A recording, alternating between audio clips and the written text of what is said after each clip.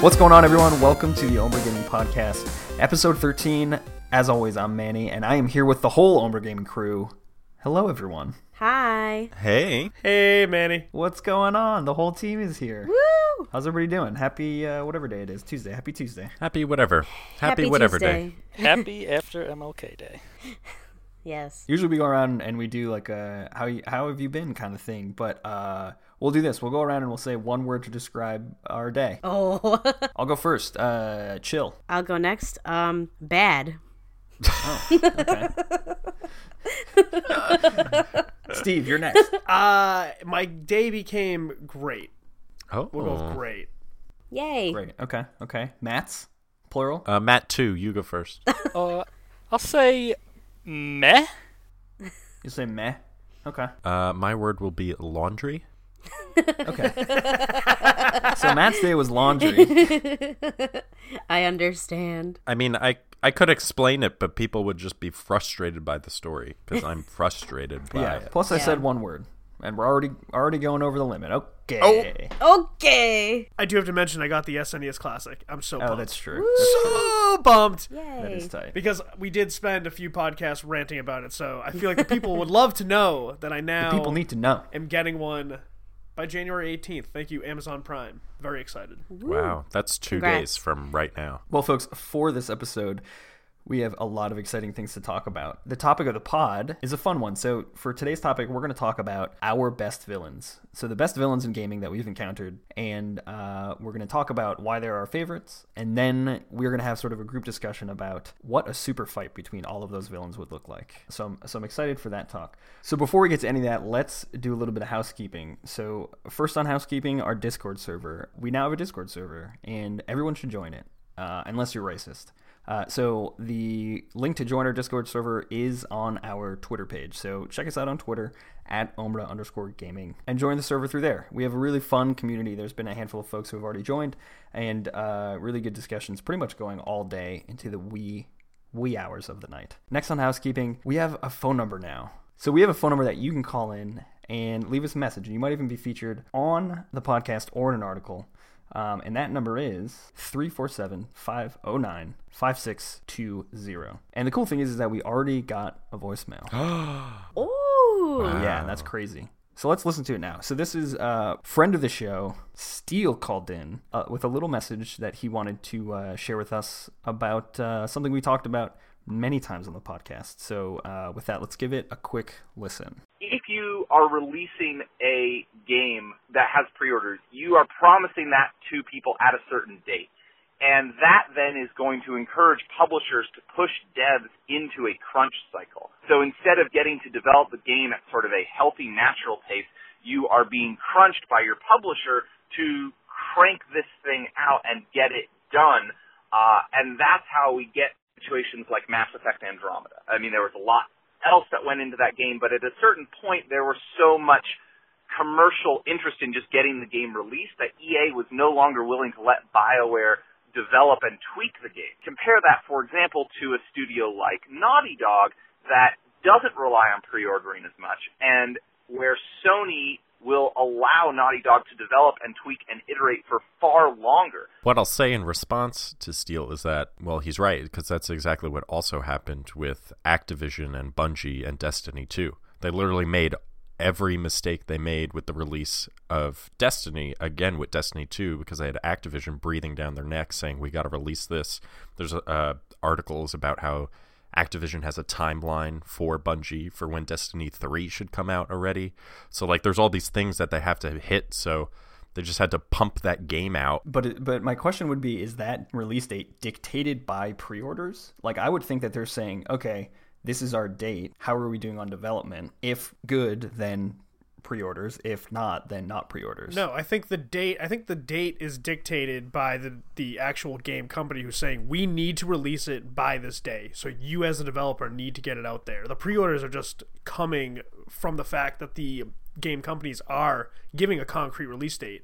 And then, but if you look at a lot of the games coming out this year, not a lot of release dates, not a lot of hard and fast release dates. Like even God of War, which is slated to come out in March, that's only 2 months away, and it's still just looking at as March.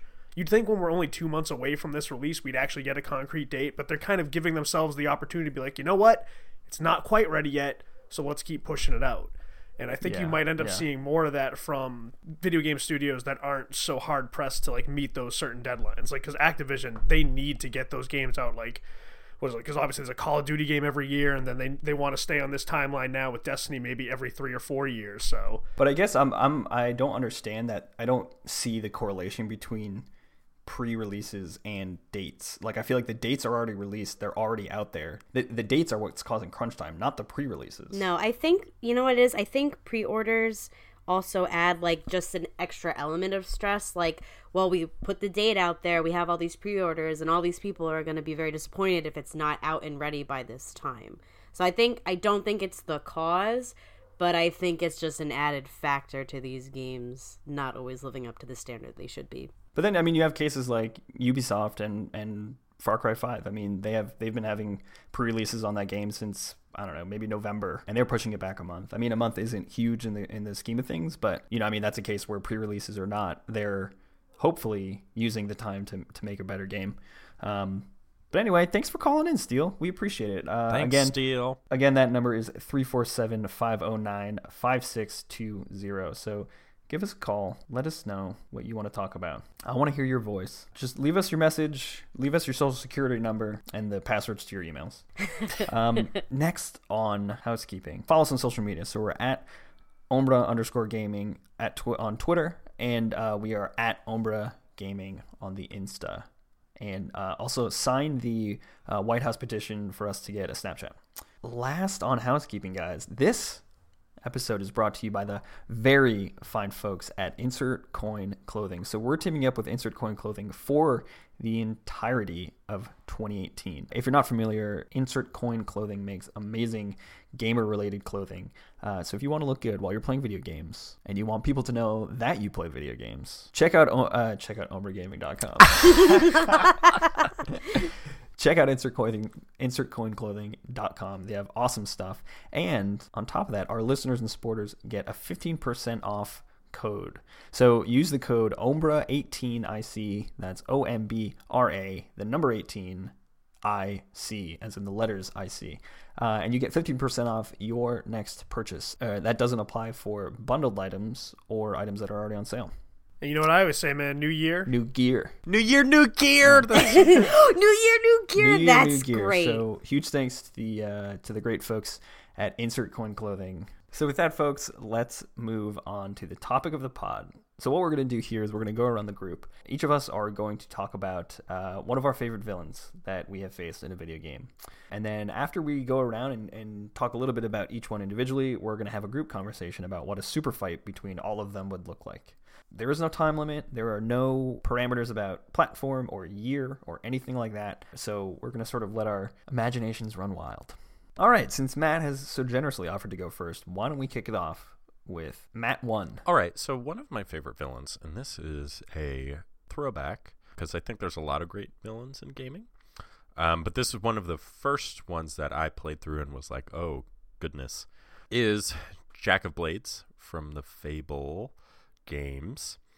If you're not familiar with who he is or those games, he's sort of the architect of the entire plot that you go through, and it's just slowly revealed to you what is actually going on and who's actually behind it. To set the scene a little bit, you're a kid when you start the game, and your town is burnt down by bandits. Your dad's killed, and you think that your mom and your sister are killed too. You're taken in by a guild of heroes. You're trained as one. That's sort of like the tutorial of the game. You learn how to use your weapons and stuff and magic. Slowly, you uncover that actually your sister is alive, and you end up killing, or you can choose either to kill or spare the Bandit King. And you meet her after you make that decision. At around the same time, you're sent to meet with an archaeologist by the guild master, who I believe is the first person to mention even the name Jack or Jack of Blades. Then you get another quest where you go to an arena and you do a series of fight against enemies, sort of like the typical gladiator type quest, where you're in an arena and first it's this type enemy that you have to defeat, and then it's this type. However, at the very end, a special guest is announced and introduced as the hero of heroes, Jack of Blades, and he's standing up above you in sort of the arena. And he offers you one last round. You have been fighting with your best friend up to this point, Whisper, against all these enemies, and the last round is that you fight each other, and your decision at the end is, do you kill your best friend or not? And you get a bonus prize if you kill her. So it's one of those moments where you can really question your direction that you want to go in the game. And then after that fight, you actually talk with Jack, and you learn that your mother is alive too. You go meet your sister, and she tells you finally that Jack's actually responsible for murdering your father and ripping out your sister's eyes. So it's just revelation after revelation. It sort of really just picks up like, holy shit, this guy that I was just talking to in a hallway alone is actually this insane murderer and just like really sick individual.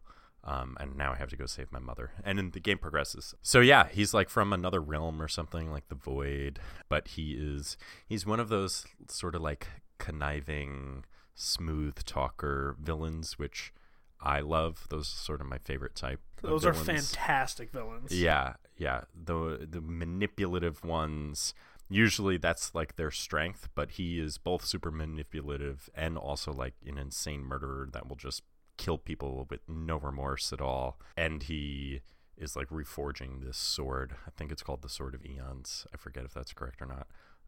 To just like cause more destruction.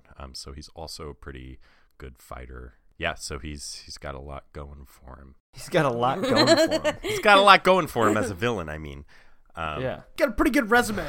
You look at his LinkedIn profile, it's pretty filled out. He's got a few recommendations from folks. He's been recommended for Microsoft Excel like 1,000 times. And public speaking. Yeah. I want somebody to recommend me on LinkedIn for Bravery or something. Yeah, so that's my villain, Jack of Blades. He also's got a dope name, Jack of Blades. All right, Matt. Well, yeah, that was pretty good. Who wants to go next? Shall I pick? I shall pick, and I pick Christine. Why don't you go next? Awesome. So probably my favorite video game villain of all time is Handsome Jack from Borderlands 2. Yeah, he's a really good pick. One, the writing in Borderlands is incredible, and his character is written so well in that he is just the biggest asshole in that game. He follows you and taunts you throughout your missions and through the story, and he even gives you a mission where he's like, you know what, I'll pay you to kill yourself. And if you do, he's like, wow, you really are a little bitch, but here's your money anyway. And what I like about him the most is that he truly believes he is the hero that Pandora needs and that he's doing the world a favor. So backstory for those that don't know, he's kind of like the villain also in the first game. They kind of lead it up to that, although you don't know. You're aided by this girl, Angel, who happens to be his daughter. And she is a siren, and he is using her to charge this key to bring out this creature that he'll use to control Pandora, which is the planet. He looks at it as like, well, I'm doing this to protect my daughter from all the bandits and all these vault hunters down on Pandora that are just terrible. And he kind of has like this cleansing mentality where he's going to cleanse the world and make it this utopia, which is really interesting because even though he's still an asshole and evil, as if you played the pre-sequel as well, which takes place right before 2, or really 1 and 2, you kind of see like how he progresses into that really big villain from 2, from kind of like this guy that wants to just make the world a better place to, okay, he's totally batshit insane and crazy. And one of my favorite lines that he says, he goes into this whole story, and he's like, this is what I don't get about you bad guys. You know the hero's gonna win, but you just don't die quickly. And he goes into this whole like spiel about how he spoons a guy's eyeballs out, and he finds it hilarious. It's insane. But again, it underscores that point of he's the villain, but he just sees himself as the hero. And Damian Clark is an amazing voice actor. You might recognize him as a voice actor for Cell from the Dragon Ball Z series and video games. He's insanely talented, so I love Handsome Jack. Handsome Jack. Yeah. So we got 2 Jacks. Yes, we do. Who's our third Jack? Jack. All right. Well, hopefully there's at least one more Jack. But Matt, too, why don't you go next? Well, sorry to disappoint you. Well, I went with GLaDOS from the Portal games. She's probably one of the more iconic video game villains, just because, like, she's in the Portal games. There's really not a lot of other characters, especially in the first one. There's only two. There's the protagonist who doesn't speak, says nothing, and then there's GLaDOS. And so she's really like, if she wasn't like a strong character, the video game wouldn't like been nearly as impactful as it was. But like she just has some of like the best dialogue, some of the most clever writing, and she's just her, despite just being what's supposed to be like what could have just been like an emotionless, just oppressive robot. They give her like these like amazing like passive aggressiveness that just like gnaws at you the entirety of the game, where it's just like, oh, you completed this task, but you didn't do it very well. And she's watching you the entirety of the game, so she's always like a lot of the reasons, like you said, like with Handsome Jack, like she's observing you and watching you the whole way, and just sort of like just berating you on your skill and your lack of progress, and just kind of like toying with you psychologically. Like there's a part with the cube, and she's like, this cube is going to be like your friend, and you have to take care of this cube and get it to the end of the level without getting it destroyed. And then it's like, okay, now put it in here. And then you find out like, oh yeah, that you just destroyed the cube. You just killed your only friend. And it's just like almost like sadistic in a way. And also her voice just makes her all the more the voice terrifying. Is incredible. I know like the voice actress, she's like this like trained opera singer, I think. Yeah, I read something, but she's like, and it's so good. Just like her like cadence, it sounds like very artificial, but like there's like a personality behind it. Yeah, and like on the surface, she sounds friendly. Yeah, that's the thing. Like she never, at no point does she ever sound like villainous, or, I mean, at some point towards the very end, like when her personality starts to degrade, then she turns that way. But just through like her like dialogue, you can kind of tell, because halfway through the game, like she tries to kill you and says like, okay, it's time for you to die, and then you escape. And at this point you can kind of like almost hear, like not in the way her voice sounds, but just in the way that like she starts trying to deceive you, and like she becomes like increasingly desperate, sort of. She's like, oh, we weren't really trying to kill you, obviously. I knew you would escape, so just come back and I'll give you the cake. And then you keep going and going, and she starts saying like, I thought we were friends. You're really bad at this. And then she's like making fun of you because she's saying like you're fat. Like and it gets ridiculous. And I feel like because she's the main villain in Portal 1, you defeat her, and it's like there's such like a great build up to her, just because like she's the only other character in the whole game, and she's literally been berating you the whole time. So by the time you finally like encounter her, it's just such a satisfying final confrontation. And I think the sequel, I think, makes her even better, just because like she's sort of the villain like in the beginning of the game, like the first half, but she's kind of malfunctioning, and eventually you beat her, and then another villain takes her place. And she kind of becomes the deuteragonist, basically. So you have to work together, and you find out a little more about her. Like, is based off, like, the personality of this person who used to work there. And you kind of feel like, oh, you sort of, like, almost make, like, a friendship. And then at the end, it's like, it seems like she's going to let you go. And she's like, oh, I learned a lot from you. Like, now I know what to do. And you think, like, she's going to kill you. And she basically just says, like, I'm not going to try to kill you anymore because it's just too hard and it's not worth my effort. So she just lets you go. But I would also put that as one of my favorite endings of all time, the ending to Portal 2. But that's for another day. Nice, that's a good one. Yeah, pretty iconic as far as villains go.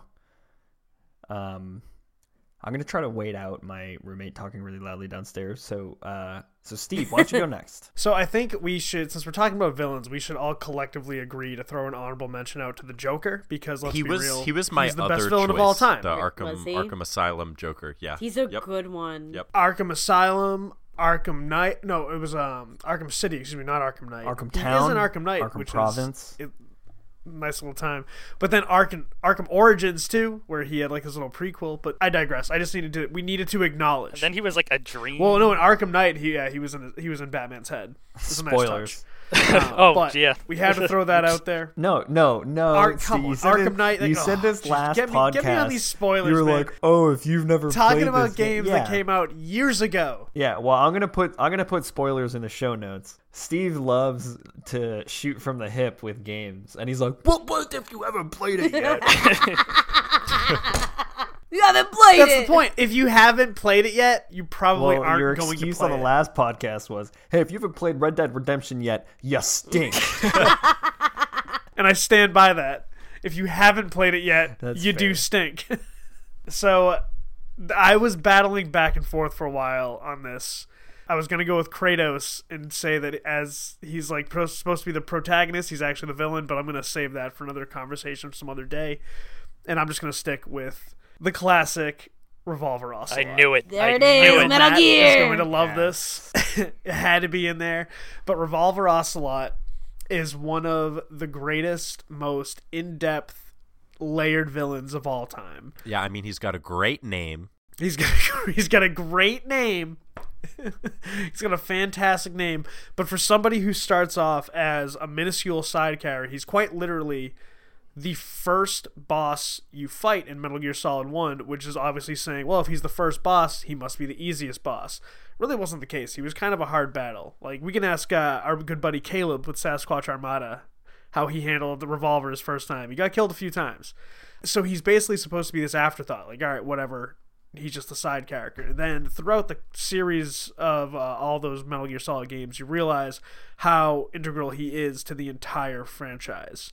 Without him, like, the whole Phantom Pain story doesn't even work, because he does all the legwork for Big Boss to, like, keep everything going strong while he's in that coma.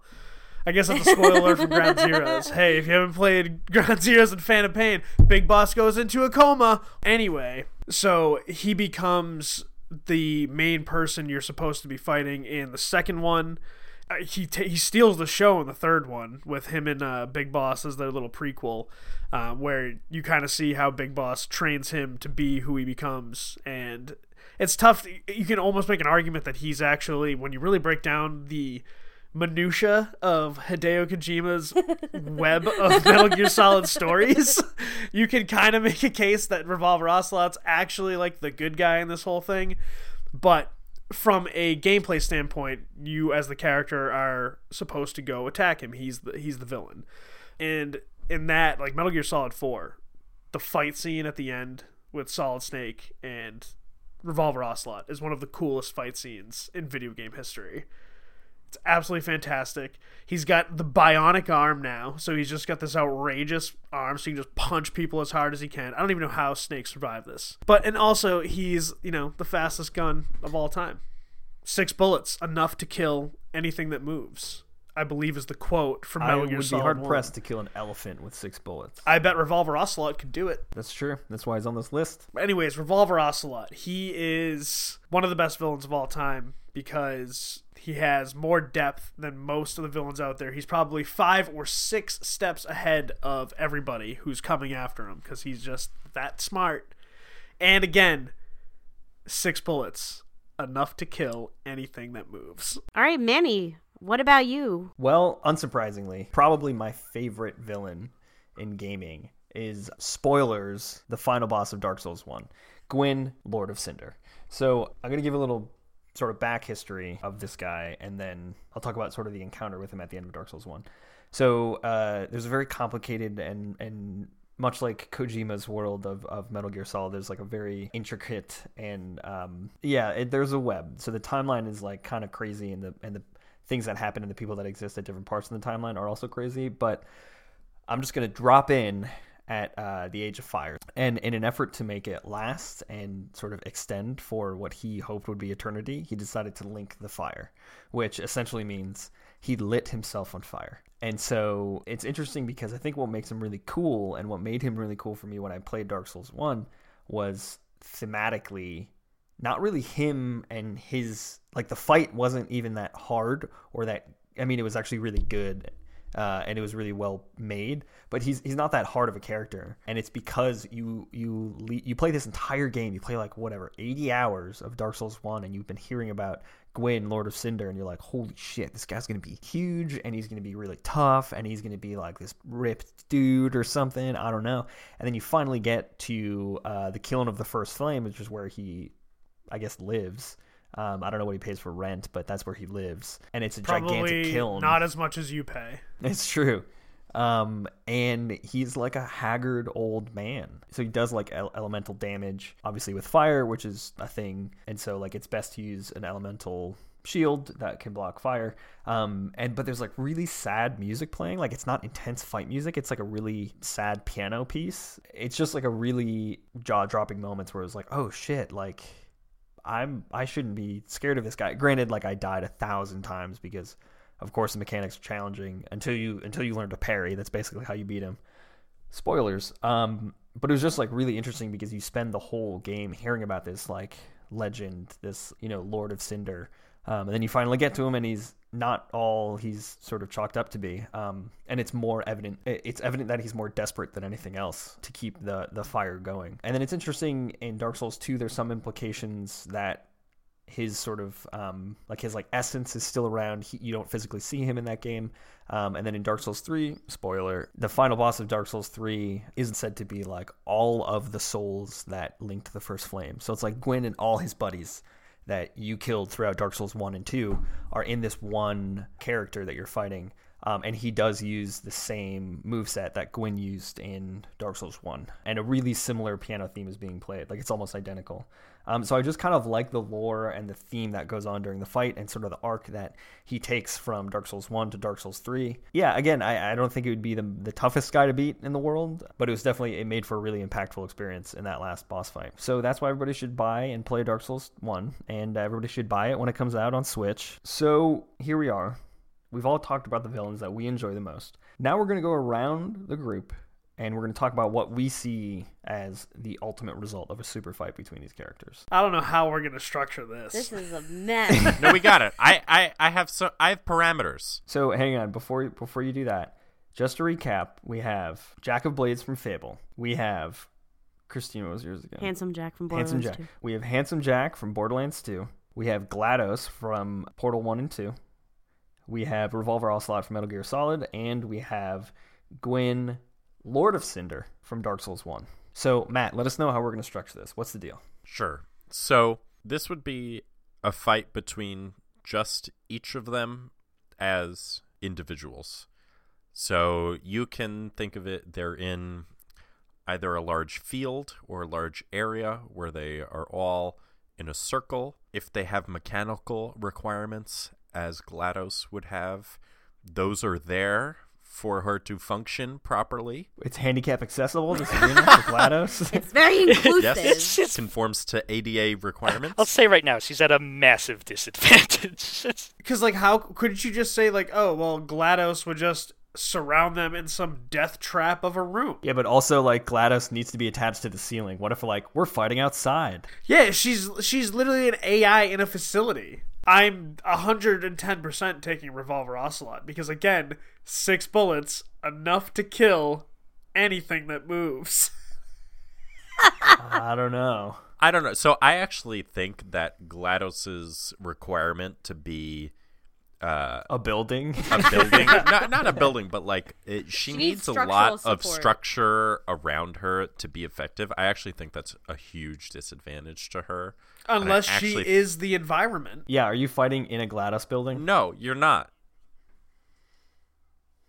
All right, let's set some parameters. Ready? We have to set the stage so we have some parameters to work with. Instead of just asking questions and never getting answers. Well, I tried to do it. Everyone started talking. I know. There's a lot of questions with that. Let's say we're fighting in an arena. Okay. GLaDOS is hanging from the ceiling as she does in the final fight in Portal. Mm-hmm. She is not the building. It is just GLaDOS. She doesn't have all the traps from the levels of Portal. Then what can GLaDOS do? I forget. Does she shoot? She has access. She has access to turrets that come out of the wall, and there's a time limit because she fills the room with neurotoxin. So if you don't kill her in like 3 minutes, then you die. Is the room properly ventilated? Yeah, I actually see all of these things as disadvantages for GLaDOS because she's so inflexible.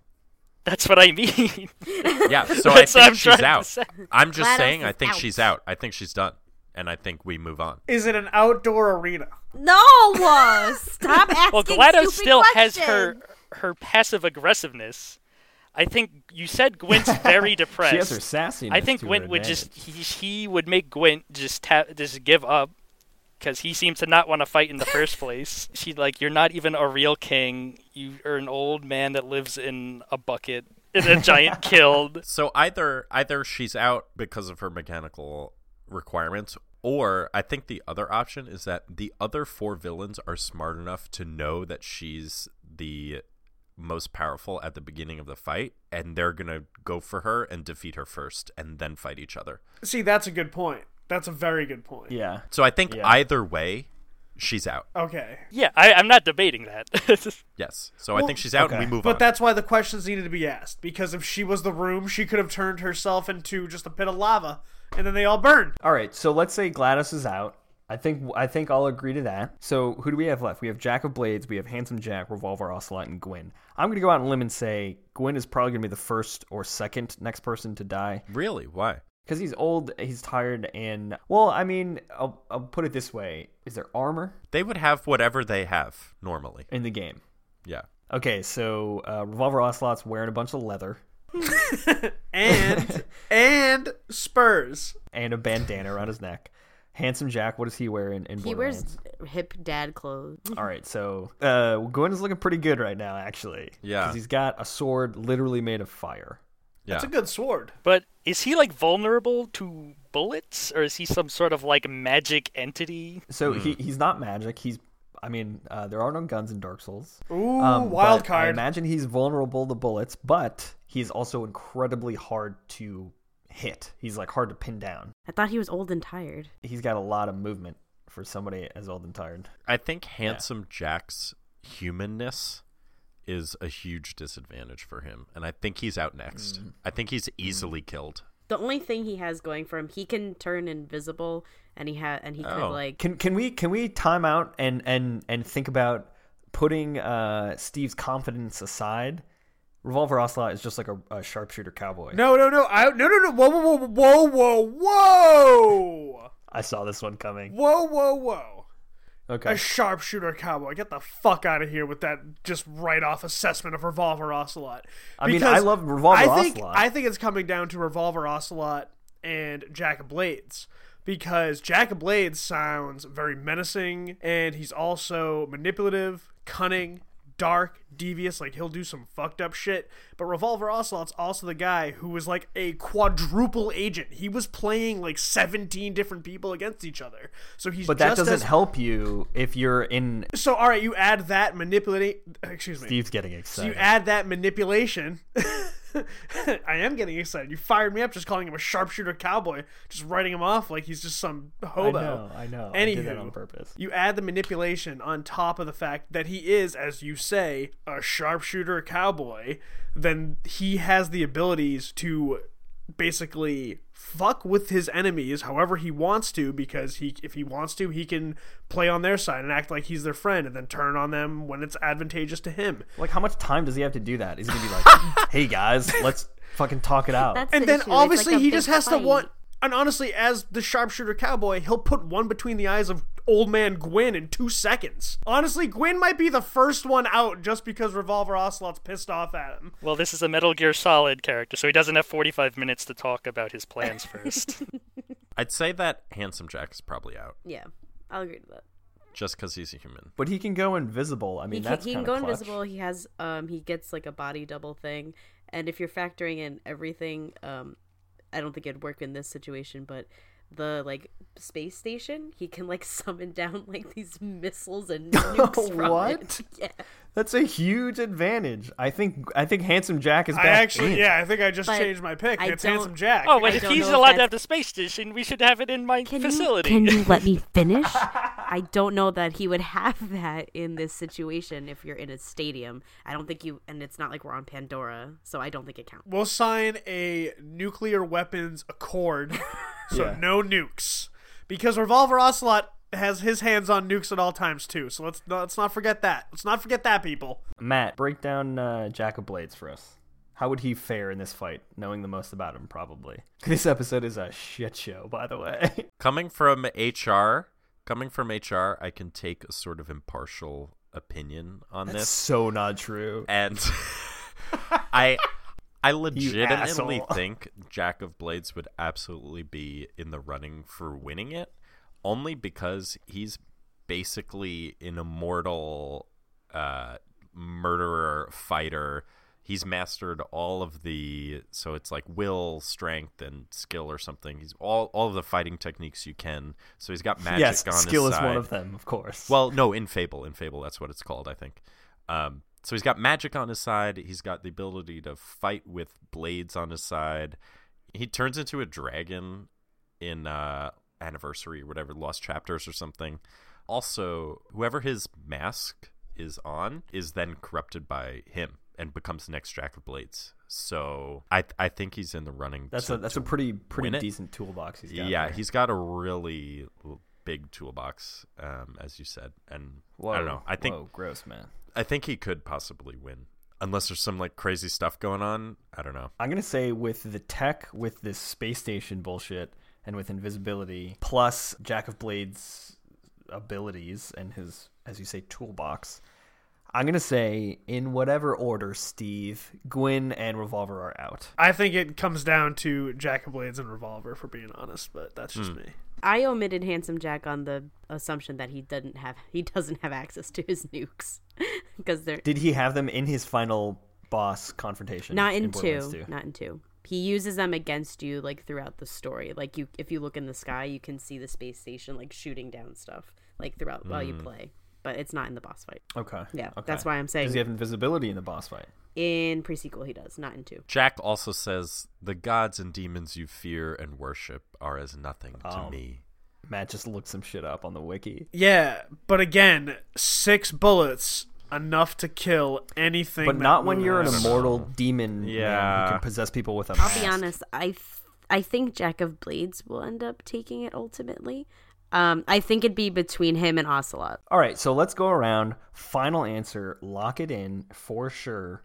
Victor, we're going to start with Christine. Go. Jack of Blades, please. Okay, Matt? Jack of Blades. Okay, Matt O'Neill? Jack of Blades in a traditional confrontation, and GLaDOS if we were in the facility. Okay.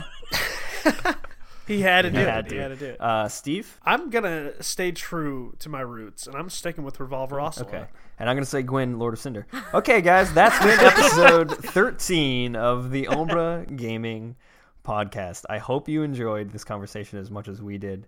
We had a lot of fun. I've had a decent amount of wine, but I think it's been cool sort of talking about all of our favorite villains and what they might look like in a fight together. I think that's a fun, I don't know where I'm going. That's a fun thing to talk about.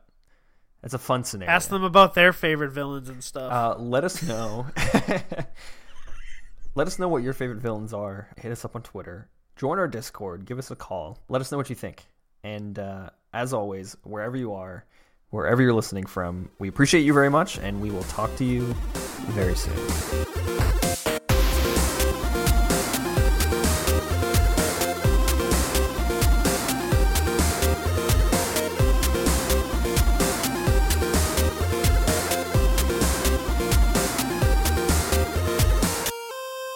Because of holy shit, what did you do? My mic.